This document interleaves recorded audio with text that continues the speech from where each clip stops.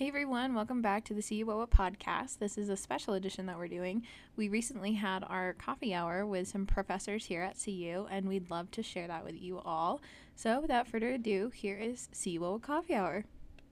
All right. Hi, my name is Allie Anderson. I'm an assistant professor and I've been here just over 4 years. The question about my career path. So I have loved space for as long as I can remember. And then when I was in the third grade, I learned what astronauts were, and that pretty much hooked me. And, you know, I was fortunate enough, let's say, that my passion also matched what I tended to gravitate towards in school, meaning I really loved science and I really loved math. And, you know, I was kind of looking around at different schools trying to figure out what my major was going to be. And then when I learned about astronautics engineering, which was basically aerospace, but really focused in on the space side of things, I decided that was going to be my path. And so again, because I was really fascinated by space. And then finally, you know, when I was trying to decide what I wanted to do for grad school, when I realized I could study human spaceflight as an actual thing to study, again, that just kind of made me more excited and ended up pursuing that. My second year of grad school, I decided I wanted to be a professor because I really couldn't imagine giving up teaching. And I also really loved my research and ultimately continued to pursue that and won the lottery and got to come here. So that's my career path. I think, so I actually grew up in New York City. I went to Stanford for my PhD and then worked for a couple of years in industry. And then I joined the faculty in aerospace here in 1992, which is probably before most of you were born at this point, right? I went through the ranks of being an assistant professor, an associate professor, and a full professor, and I was department chair for about 5 years. Then returned to the regular faculty. I this year just got promoted to distinguished professor, which was exciting. My research is on global navigation satellite systems, so GPS, and a lot of the technology and algorithms that go into using it for not just positioning, but also orbit determination of satellites and for sensing all kinds of weird things that you wouldn't think you'd be able to sense with GPS. So I like that. I guess, you know, the thing that's driven me through all these random things that I work on is I really just like solving interesting problems. And I think there are more interesting problems in space than other topics. So that's how I got here. So I guess I'm next if we're doing the alphabetical thing. Good job, Trudy, on setting that up. So hi, my name is John Ma, and thanks first of all for inviting me. This is awesome. Any chance we get to actually interact with students outside of the classroom is really great. In terms of my career path, so I've probably had one of those stranger career paths to ending up at CU. I can't say that for sure, but I feel like it's pretty odd. So I'm from Liberal, Kansas originally. So it's a pretty small town in Kansas. And kind of like Allie, I kind of knew very early on in the 6th grade that kind of airplanes were the things that I loved. And thankfully at that time, I had some really good teachers who really encouraged that love when I was young. And things kind of just lined up. And you know, when I left high school, I got accepted to the Air Force Academy. I really wanted to be a pilot. That was my goal. I wanted to be a pilot and go to test pilot school. That was kind of my kind of intermediate goal there. But you know, life happens, and you don't always get what you want. But I ended up with a great career. You know, I was in the Air Force for 20 years, and I won't go through all the ins and outs. But you know, moved over 10 times, and every time you move in the Air Force, it's a different job. But enjoyed my time in there. I retired as a lieutenant colonel 2.5 years ago.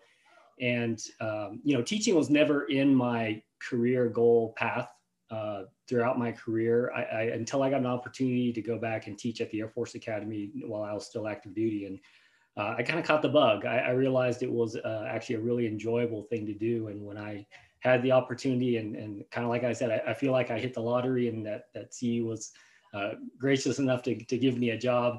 But I've been here for 2.5 years teaching as an instructor.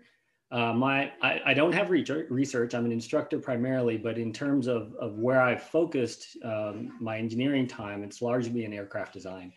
And so that's kind of my happy spot and what I enjoy doing the most. So I'll leave it at that, hand it over to Trudy.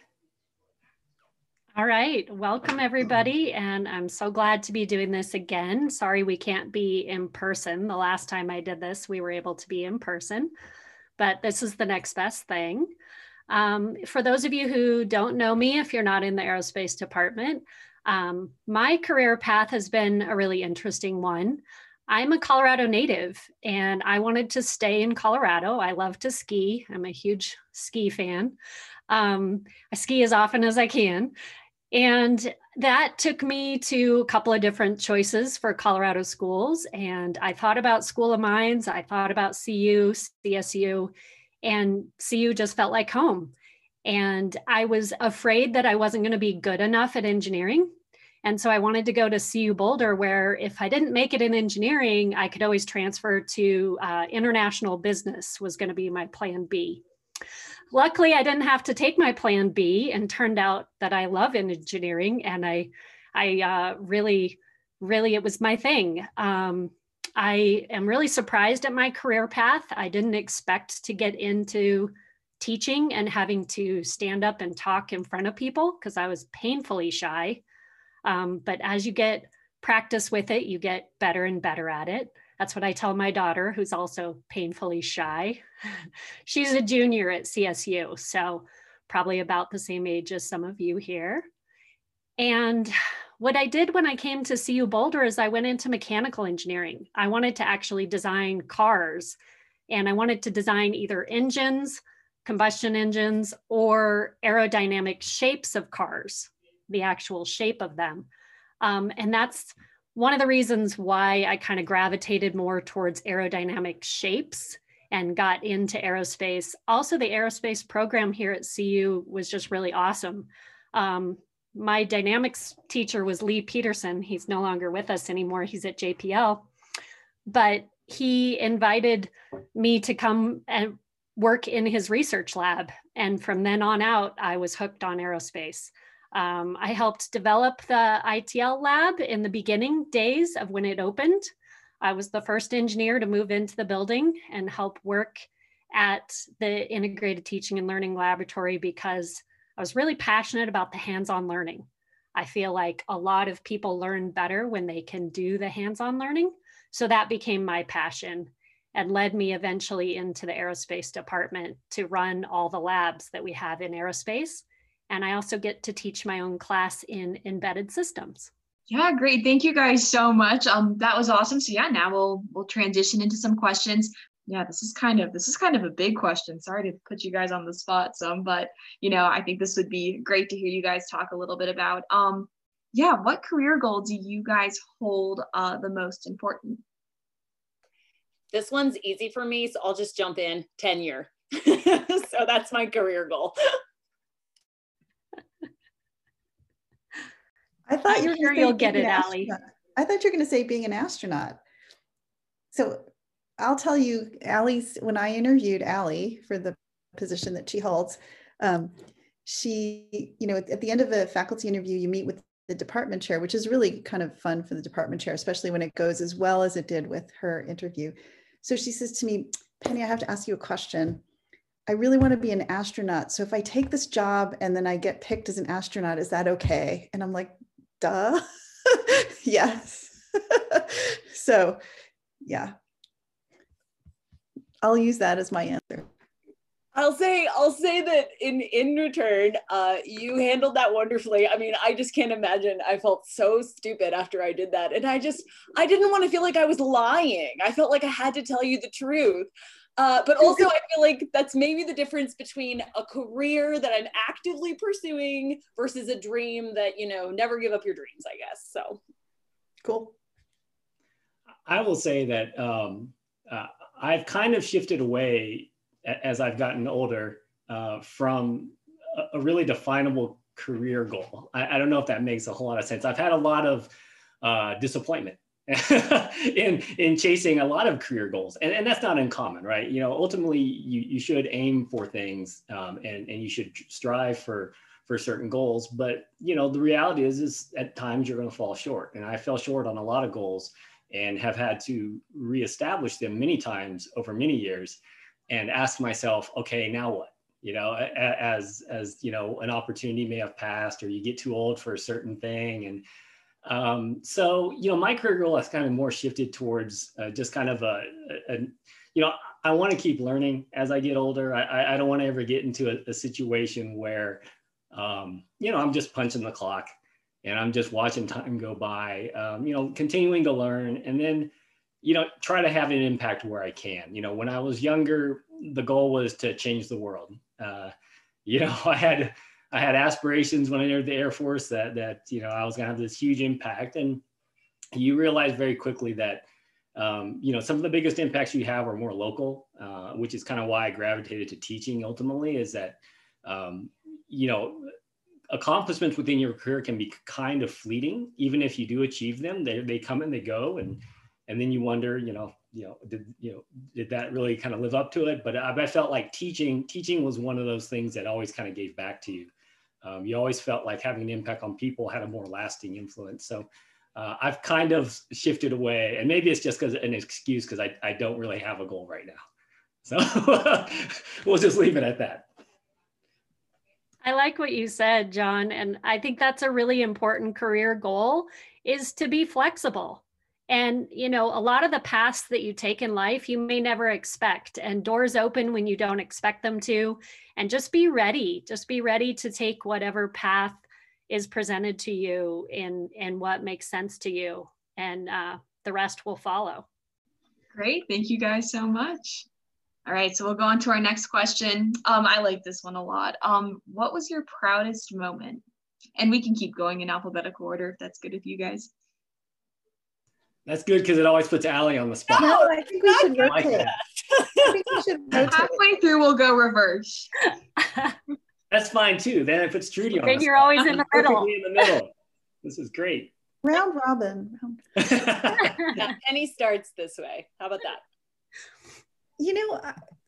This is a hard one. I was trying to think about it. I don't think there's like a single moment in my life that I could say that about, but every year at graduation, when the students line up and, they walk through across the stage, I always feel really proud. Like I see people who I had as sophomores or juniors or my PhD students.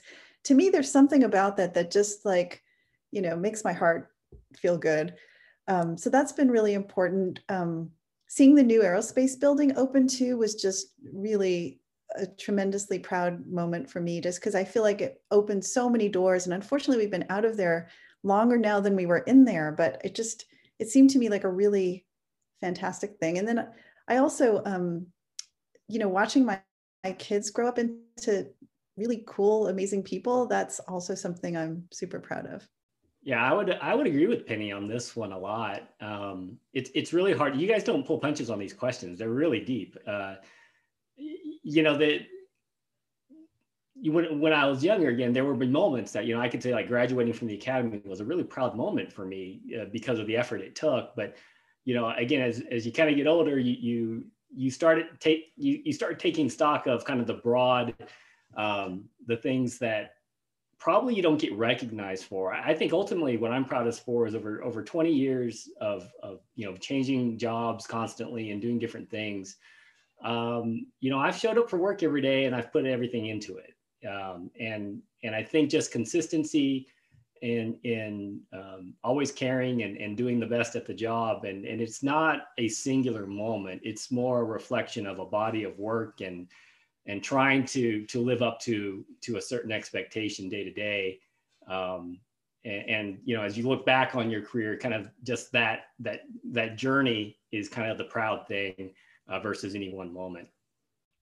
Yeah, I would say there's many proud moments. I think one of the big ones is kind of like Penny said, is watching my kids grow up and to be amazing people. And I think I'm proud of the fact that I was able to balance an engineering career and having children. I was very worried about that. And I was very worried about how that was going to affect my career or affect my ability to be a mom. And, neither did I do either of those perfectly, but that I was able to balance those and have my kids turn out well is probably one of my biggest, proudest moments. The other one would be actually getting a chance to teach my own class instead of just lab managing, and seeing some FCQs come in with positive feedback. I mean, getting that positive feedback from students is really another proud moment. Yeah, so at the risk of sounding like a broken record, I agree. Like I feel like I feel proud and I feel good about like the arc of my career so far. And I think one of the things that is hitting home to me right now is how proud I feel of my students when I see them presenting their work.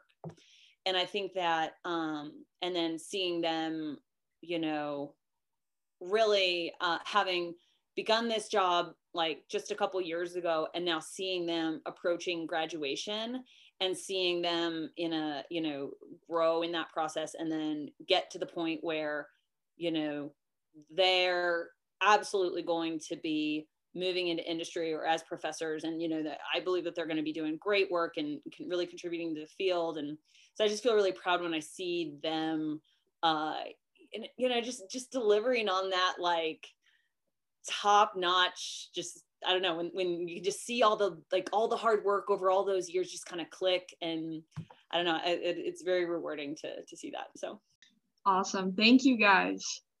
Okay, I like this one a lot too. This is kind of more of a fun question, but yeah, if you what would you pack for a trip to the moon? Okay, I'll go first because I'm the non-space person here. Because everything I say is someone's probably going to tell me you can't take that to the moon. And I won't know what to do. Because I was going to ask Trudy, can you ski on the moon, Trudy?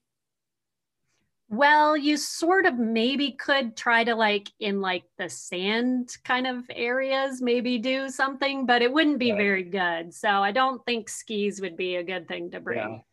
Yeah. You know, not to sound too like, this is probably sound like, I'd probably take my phone because I need podcasts, I need music, and I need to be able to read. And at least I can do all those in one device with my phone, but then probably a pair of running shoes as well, because I imagine my knees would respond much better to my running on the moon than they do right now on Earth. So then I can run, listen to my podcasts, and take pictures of the beautiful view. That's what I would do. I was with you, John. I was thinking that my phone, I mean, I'm pretty attached to my phone. I'd want to take amazing like selfies and post them on Facebook. I don't know if I would have the ability to do that because I probably wouldn't have any cellular service there. But, you know, maybe there was some way I could like send them down to the ground station and they could send them for me or something. Lucky for you, Trudy, there are 2 senior projects working on your problem. Exactly. They are doing an LTE system for the moon. There was an announcement that it was just awarded recently. I forgot what company got it though. Ooh. All right, so in round robin fashion, I guess I'm next. I also thought this was a super easy answer. Definitely a spacesuit. So I'm bringing my GPS receiver. That's cheating. You guys are being practical. Well, a lot of people think it wouldn't work all that far away, right? So, but I think it'd be worth testing. So I was also wondering how well my dirt bike would work, and I thought that would be really appropriate. Oh. You ever see the moon? So when they were trying to figure out if they were going to have a rover, they had a moon motorcycle that they investigated. But they never. That's perfect. They flew it on parabolic flight, but then it didn't make launch. Yeah, I definitely like the new commercial with the, it's the insurance company. I think it's like Allstate or something that has them on the rover and they're jumping off the different places. That's what I want to do. I want to go drive the rover. Awesome. That's a really fun question. I really like that one. Yeah, I'm trying to think what I would bring to the moon. I have no idea. I really do like the idea of skiing on the moon, though. That would be pretty cool. If I could bring my skis, definitely would. Okay, so getting back into kind of more the serious questions. We would love to know, what's the best advice you've ever been given? Trudy, you're up. I get to be first. Mm-hmm. I would probably say the best advice that I was given was by my mentor. He had my position before me, Walter Lund. He's retired now, but he's still around. And he gave me some really good advice. He said, Trudy, don't sweat the small stuff. You need to learn the point of diminishing returns. You can't be perfect. Nothing will ever be perfect. And you need to learn the point of good. What's the point of good enough? And we find that in senior projects. We find that in life. We find that in everything, is finding that sweet spot of what's good enough and not going past to the point of diminishing returns. So I'm actually going to do two. The first one is actually from my dad. And he said this to me after I was, really upset about a failure. And he said, all you can do is your best.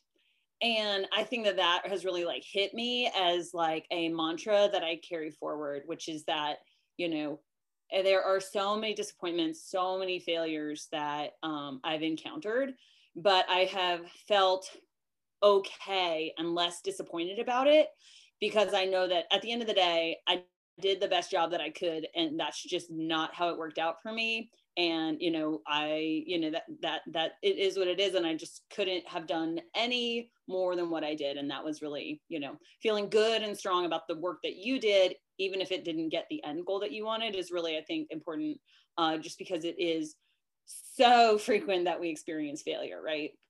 And then the second one actually comes from my grandpa. And he would say this to me quite often, which was, just keep doing what you're doing.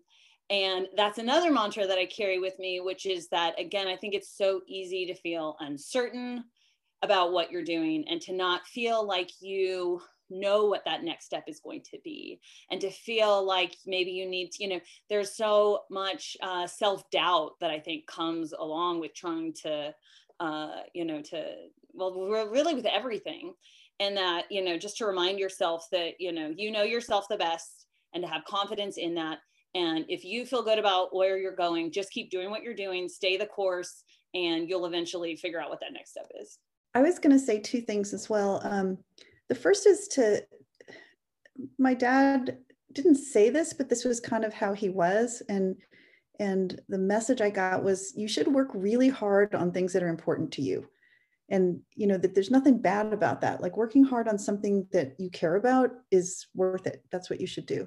And then the second is, it's kind of like what Trudy said before, actually. If you notice, if there's a door open to opportunity for you, you should walk through it, right? Like, just have the guts to walk through it. Sometimes it's scary. Sometimes you're not sure what's on the other side, but if you see an opportunity, just go for it, so. Yeah, I'll also go with two, I guess. So one that's kind of stuck with me over a long time, and one that just kind of recently I've been thinking about. But this one's been told to me by a lot of people, and I've told a lot of other people this as well. And it kind of just goes off the variation of grow where you're planted. And this kind of ties in with failure and not achieving goals, but it also goes with just being a more patient, which I wasn't when I was young, but. You're not often going to find yourself in a perfect position, whether it be a perfect job, the job you want, whatever it may be. But if you allow that to impact kind of how you perform and the effort you put into it, that often will limit your opportunities. That, if you're not where you want to be, if you work hard, your opportunities to potentially get there improve. And it's something that I had to embrace in the Air Force, because very often I was told to be in a job as opposed to the jobs that I wanted. And so, but if you continue to do well in those jobs, people are more open to listening to what you want to do down the road. And so, and that also goes with, obviously not achieving your goals. If you're not in the spot where you're at, then, the work and putting your effort into where you are at will open new doors for you somewhere. And then the more recent one, and I honestly don't know who to attribute this to. I think I heard this probably on a podcast somewhere. But it basically goes around, and the gist of it is, we're all unfinished, right? And a lot of people walk around the world who try to act finished, but they're unfinished as well. And to me, that's just a reminder that, one, partly it's a little bit of just remembering to be empathetic and about where people are and where they're coming to you from, being open, remembering that you still have things to learn, that you're not going to always have the answer. You're going to make mistakes. And it's more of something that I tell myself to just remind myself that, right? We can often be our own worst critics and be very harsh about things, especially when we don't maybe do as well as we'd like or achieve the things we'd like to do. We're all unfinished, right? And so it allows me to accept other people's failures more, and it allows me to accept my own failures a little bit more. Wonderful. Thank you guys so much. That's some really good advice. All right, and this is our last question before we transition into a Q&A with the audience. And that is, what inspires you about the aerospace field currently? Am I starting? Who starts? Oh, okay. Sorry. I lost track. Okay, so I am a huge advocate for humans going to Mars as for many different reasons, but I think what inspires me right now is that feels possible, and it feels like something I might actually get to see before I die. And I think that to me is really critically motivating, because it also kind of encourages me to really focus on the fact that, you know, I'm teaching you all, and that like I need to do a good job at being there for you all, because I really think that you're the ones who are going to make that happen. And that to me is my ultimate dream, is to see folks on Mars. I'm really excited about how many young people are so excited about doing engineering. You know, it used to be that it was a kind of a nerdy thing that you did, but now it's like a nerdy thing that you do. And like people really like it. And the fact that we have huge numbers of students applying and really interested, they understand how hard it is, and then they still want to do it. I think that's really exciting. I agree. Yeah, what's that? I agree with Penny. Sorry, John, I'm going to jump in here real quick, because I remember, you know, the days back. I came to see you in 91. So it was right before Penny came, actually. And she was one of my real serious female role models, because there weren't very many. And in the 90s and even in the 2000s, their aerospace field was kind of dwindling, and there wasn't a lot of excitement for it. And the change in that now, my daughter has a NASA sweatshirt, and everybody's excited about the possibility of going to Mars. And I also am amazed that that might happen in my lifetime, and definitely in my kids' lifetime. And all this excitement around aerospace field right now is just really inspiring. Yeah, my point was going to be very similar to what Penny and Trudy are saying. And ultimately, it kind of boils down to, honestly, your generation not accepting limitations or just being stubborn about what's possible.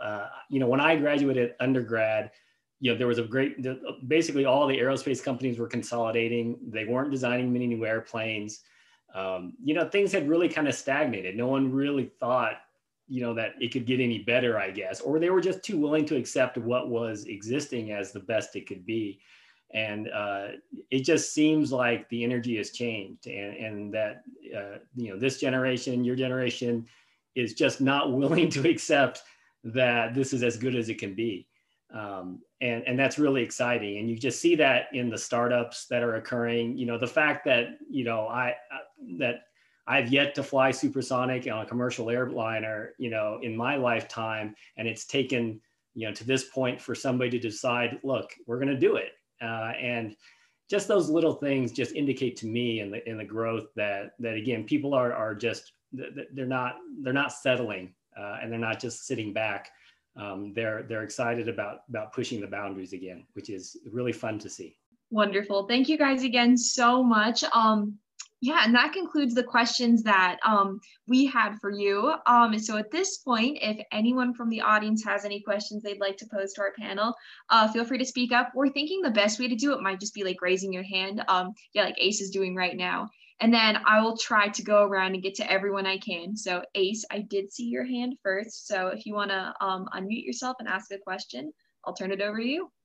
Cool, thanks. Hey guys, regarding the, recent year-long situation, I've personally been struggling a lot, like getting research done and getting homework done when it's just stay at home all day. Have you guys found any good coping mechanisms to, get stuff done? And keep in mind, I live in a studio too, so I can't even go to a different room. So maybe tips you have regarding that. Yeah, I can definitely relate with you, Ace. I haven't been liking staying at home. I like being in my lab. I like working with the equipment. I like working with the students, and being at home has been extremely hard for me personally, and I've struggled with it. Um, Going to the aerospace building today for just even a couple hours made me feel like a new person. So finding maybe just these little moments where you get to do things, taking my dog on a walk, getting out and trying to at least do something outdoors seems to really help me.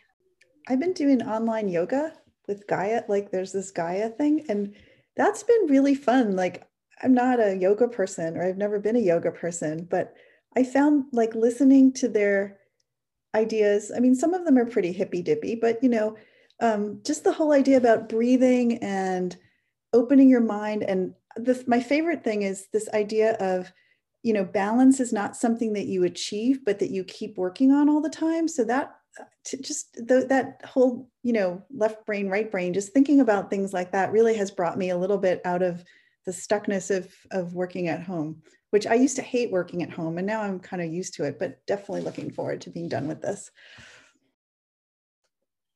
Yeah, I similarly I get my restoration from nature. And so trying to take those opportunities. And another way in which I feel like I have been able to maintain my sanity is actually to be more organized than I am. And I feel like I have gained an ability to cope with the monotony by establishing really clear goals and objectives every day, and then just allowing myself to feel like good about the fact that like I got that done, and like that is like perpetually motivating to move forward, because I feel like we can run into the trap of being like there's always more work to do, but like just celebrating when you do get to that specific point.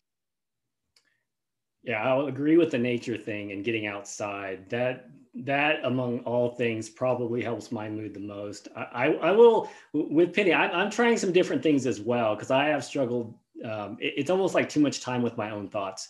Now there's a lot of stuff going around, but I've actually started trying to do some meditation as well, like in the mornings, sitting outside, even when it's kind of cold out.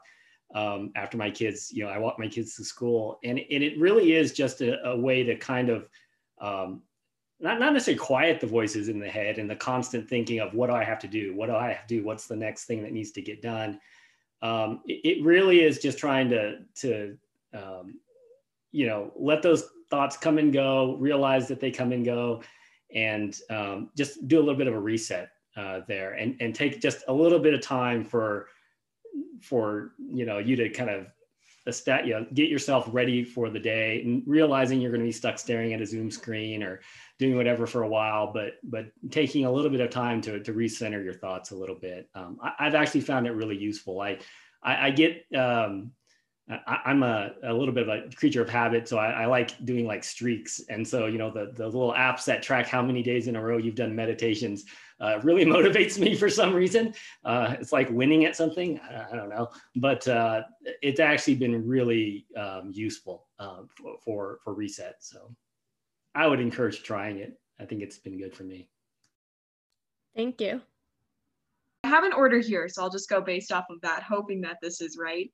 In which case, yeah, it looks like Sarah might have asked a question next, so I'll turn it over to you. Hi, everybody.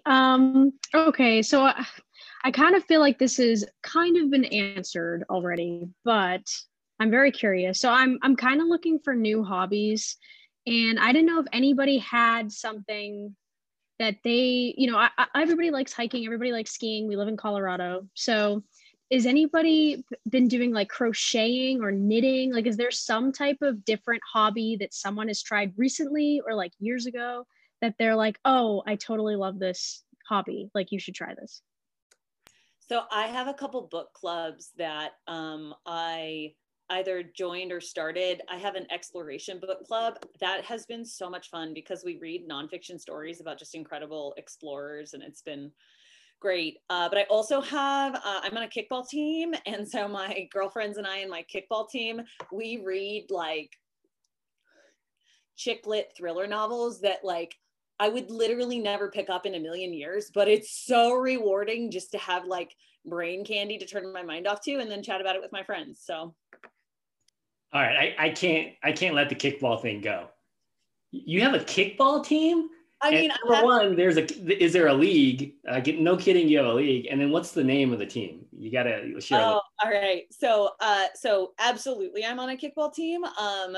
When y'all aren't in school and you need to make friends, I strongly recommend adult league sports. It's great. So my kickball team, our name is the Royal Tenenballs. So for those of you who are Wes Anderson film, I'll go get my jersey in a second. It's pretty good. But yeah, that's our kickball team. And then I guess the last, I'm also technically in a third book club, but that's with my friends from grad school. And that's a sci-fi fantasy book club, which is also really fun. I also started getting more and more involved with cooking. And before, cooking to me was just a chore, something I had to do to get done so that I could eat. It was just a way to live. Now that my daughter's studying nutrition, she's really got me into new recipes and healthy eating and actually trying to find, like, actually cooking for the first time as a joy instead of as a chore. I can't top any of that. No, I can't, I especially can't top the jersey. That is amazing. Yeah, I'm just gonna mute. I can't do anything. Yeah, me too. I got no answer for that one. Do you all know when you can apply for the DLA program? Well, is there a level that you have to be at, or can freshmen apply? So freshmen can apply. There's basically 3 really easy pathways for undergrads to do research. One is the Europe program, and this is you write a specific proposal. Those are due tomorrow, though. The other one is through the Summer Program for Undergraduate Research, or SPUR. And then the third, and then a professor writes a prompt and then you apply to that job. And so you don't have to like organize that collaboration in advance. And then the same thing is true for the DLA. So the difference between the SPUR and the DLA is the SPUR is during the summer and the DLA is during the entire next academic year. And so those are just 3 really easy pathways for you to get funding. And then the last one I would say is just approach a professor whose research you think is interesting. If they happen to have an opportunity to support like one of their grad students who's working on that project, you might find a good pathway that way. The other thing I was going to suggest is there's the space grant, Colorado Space Grant has a lot of opportunities for freshmen. And so most people that I see working in labs later in their upper years have started in space grant as freshmen, and you just volunteer, and after your first year, you can sometimes get a paid position and be a lead of a team by the time you're a sophomore. So that's a great one. And then there's also Design, Build, Fly, which is more of an airplane kind of club. And that's a good way to get involved in research. I think there's also, Jay McMahon is doing something, I forgot what it is. Maybe there's like a Hyperloop thing, you know, something like that. But joining one of those kind of club things is a good way to get started. You'll get your hands on research and get to know people a little bit, and that's a good way to get started.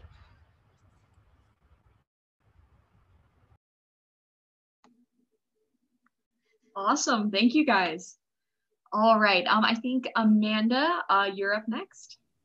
Yeah, hi, I'm Amanda. My question's more directed towards Professor Anderson. Earlier you said that you advocate for going to Mars, and I'm just curious why Mars, like versus like the moon or any other mission?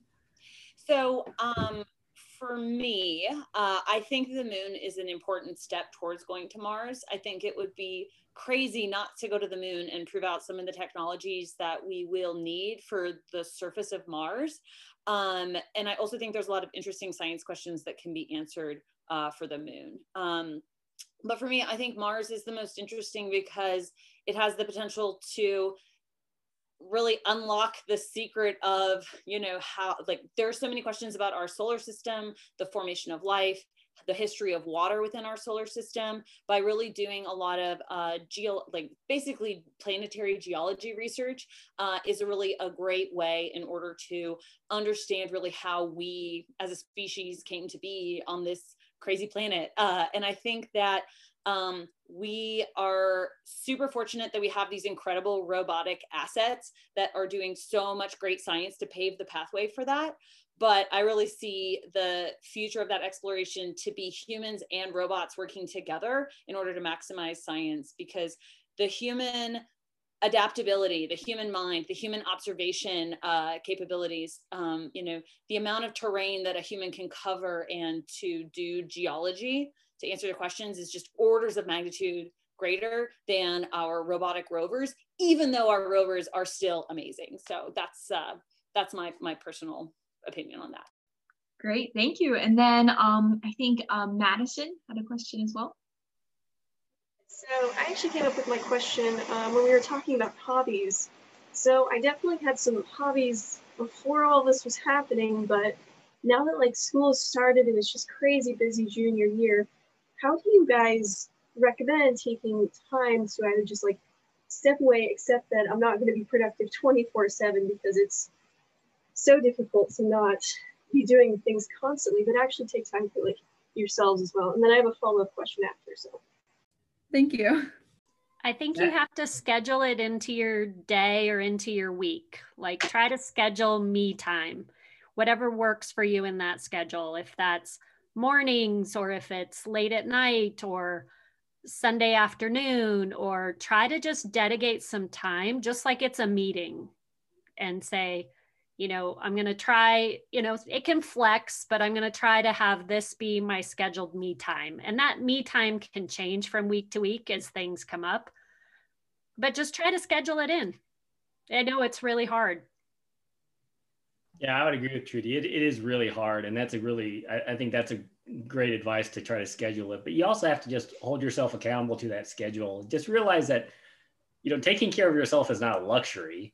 It's a necessity, right? To do anything else you want to do well, you have to take care of yourself first. And I think you can tell when you're performing better when you do that. It still makes it hard to do, right? There's the pressures all around you to continually chip away at that me time, right? To chip, because that's the one time you probably can control entirely.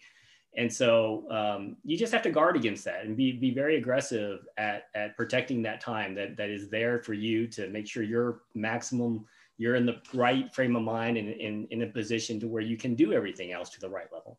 Just to follow up on that, I find if I schedule time, then it actually helps me get motivated, because I know I'm going to be doing something Friday afternoon. So it helps me motivate to get my work done so that I can go do this thing Friday afternoon. Whereas if I don't have that thing to look forward to, it's just, life is kind of monotonous. I think it's all been said. Great. And Madison, did you mention that you had a follow-up question as well? Yeah, so actually this is more directed towards Professor Ma. I just wanted to know why you think bow ties are so cool. No, so yeah, I don't know who to blame for trying to manufacture this anti-Professor Johnson thing. No, I fed into it a little bit as well. The bow ties are fine. It's a choice, right? It's a choice that is perfectly well for some people, but may not work well for others. That's okay. And I think Professor Johnson specifically, the bow tie is, I think that's a good look for him. I think that's a good look. I think he wears it really well. I couldn't pull it off as well as he does. We actually have another bow tie wearer in the department. Josh Mellon often wears a bow tie. No, Josh? Yes.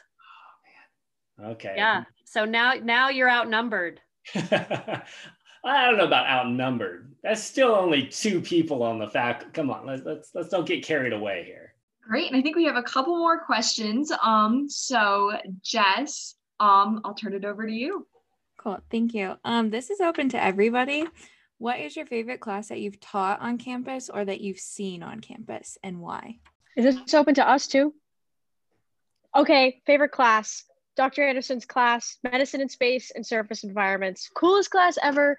COVID made us, it canceled the space analog that we were supposed to do for a week during spring break, but I'm planning on being here for at least another 3 years to get my master's. So I will be taking that class again before I die. It's going to happen. I was going to vote for that one too, actually, because I sat in on that class and I agree.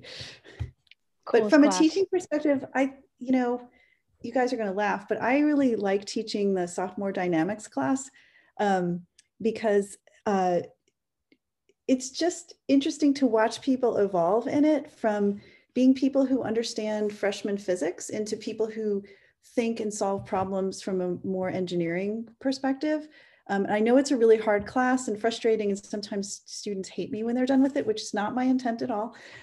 But I really think that I love teaching that class because you're with students at that transition, and sometimes they don't recognize the transition till later, but it's fun. But it's hard to compete with 2004, which they're taking at the same time, which everybody likes. Well, I love teaching 2004. I'd say from a teaching perspective, that's my favorite, but I really wish that I could take a ton of the classes that I see listed in the CU catalog. There are so many that just, it goes back to the desire to continue to learn. There's just so many things out there that I would love to look in and just learn more about. It's hard to pick one. I need to make some time to see if I can actually sit in on more other classes. But so I have loved teaching medicine in space and surface environments. I think that, I think that that's just a really fun and unique opportunity. And I get to, work with some of my medical colleagues. So I like that interdisciplinary, but I will say, this is my first year doing senior projects, and I love senior projects. And I think it's for very similar reasons of what Penny said, which is that it is so cool to just see how incredibly good the seniors are, like to see them present so professionally, to do it, just knock out jobs on their engineering. I really, really enjoyed that. I really like the project-based classes. So I have kind of a split between the microavionics class that I teach, where they get to build their own project at the end. And I'm just always so fascinated at how they go so many different directions, because they're given complete openness of, they can build an automatic system to open the blinds in their house, or they can do a magic box, or they can do an autopilot, or they can do all these different things. And again, like senior projects, I like seeing the evolution of coming from nothing at the beginning, like literally like zero, to actually making something at the end. It's pretty cool. So I know the aerospace field is kind of split into aeronautics and astronautics. And I was wondering if you guys could do like a little pitch for your field, like to get us, like, which one should we go into? Not to put you guys on the spot, but I thought it would be fun. You're getting me in trouble. I'm definitely outnumbered. Yeah, for sure. From a lot of ways. No, I was, like I said, I fell in love with airplanes early, so there was never any question for me. And, my undergraduate, at the Air Force Academy, it's a separate department. Astronautics and aeronautics is a separate department. So there was always a little bit of a rivalry there. I really can't, because I honestly think everything that the folks on the space side are doing is amazing. I wish I understood any of it to the degree they did, but it's so exciting to watch. I sit in seminars at the department, and most of it goes over my head, but it's still just amazing to see everything that's going on. So I can't take it. I won't make that pitch, because I just think it's all pretty amazing. I'm going to say you don't have to choose. In fact, our department has very deliberately not split into two, or even created two separate tracks, because like other schools like UT and Georgia Tech, you pick a track and then you take more courses in depth in your track. And we've really, struggled to make sure that you don't do that. And we make everybody take aerodynamics as well as spacecraft dynamics and all that stuff. And I think it's really good for your brain, because there are things, you think they're so different, but you actually learn a lot by having the exposure to both of them. And so if you want to specialize, go to grad school, they're not as different as they seem. And okay, as much as I really, as an undergrad, hated thermo and aero, and I can honestly say I still don't understand anything about fluids, I feel like it was good for my character. So. I agree. I would say at this point, don't choose. Leave both of those doors open, because you just don't know what paths are going to lay out there for you. And there really isn't one or the other. And I do like that our program doesn't have tracks. Me personally, I wouldn't be able to pick. I love them both. So if you put me on the spot, I don't think I could pick. It'd be like picking between my children. I just can't. And I think it's also really cool that y'all have an opportunity to do that really in this department, and even beyond, you know, the classwork. This department is so interdisciplinary, even, you know, within the research areas that we do. You know, you have folks who do remote sensing, which is, you know, much more on the science side, but leveraging aerospace assets for doing that kind of science. And, you know, I think that that's really a unique position that you have exposure to. And I just follow up real quick on what everyone else has said, because I do agree that, like, ultimately I think there's a little bit too much of an emphasis on specialization, especially at the undergraduate level. There is so much value in having breadth, especially when you think about design or anything else. And I mean, Allie, you're probably the best example of this when I look at your resume, in terms of just a broad range of knowledge to bring a lot of different perspectives to problems that you may not have if you didn't have that experience and that different framework to look at different things going through. So I think it's really important not to be too sucked into the I need to specialize early, or even, you know, as you go throughout your career, you should always look to gather knowledge from different disciplines. Great, thank you guys so much. And since we've gone a little bit over time, I'll go ahead and start wrapping things up.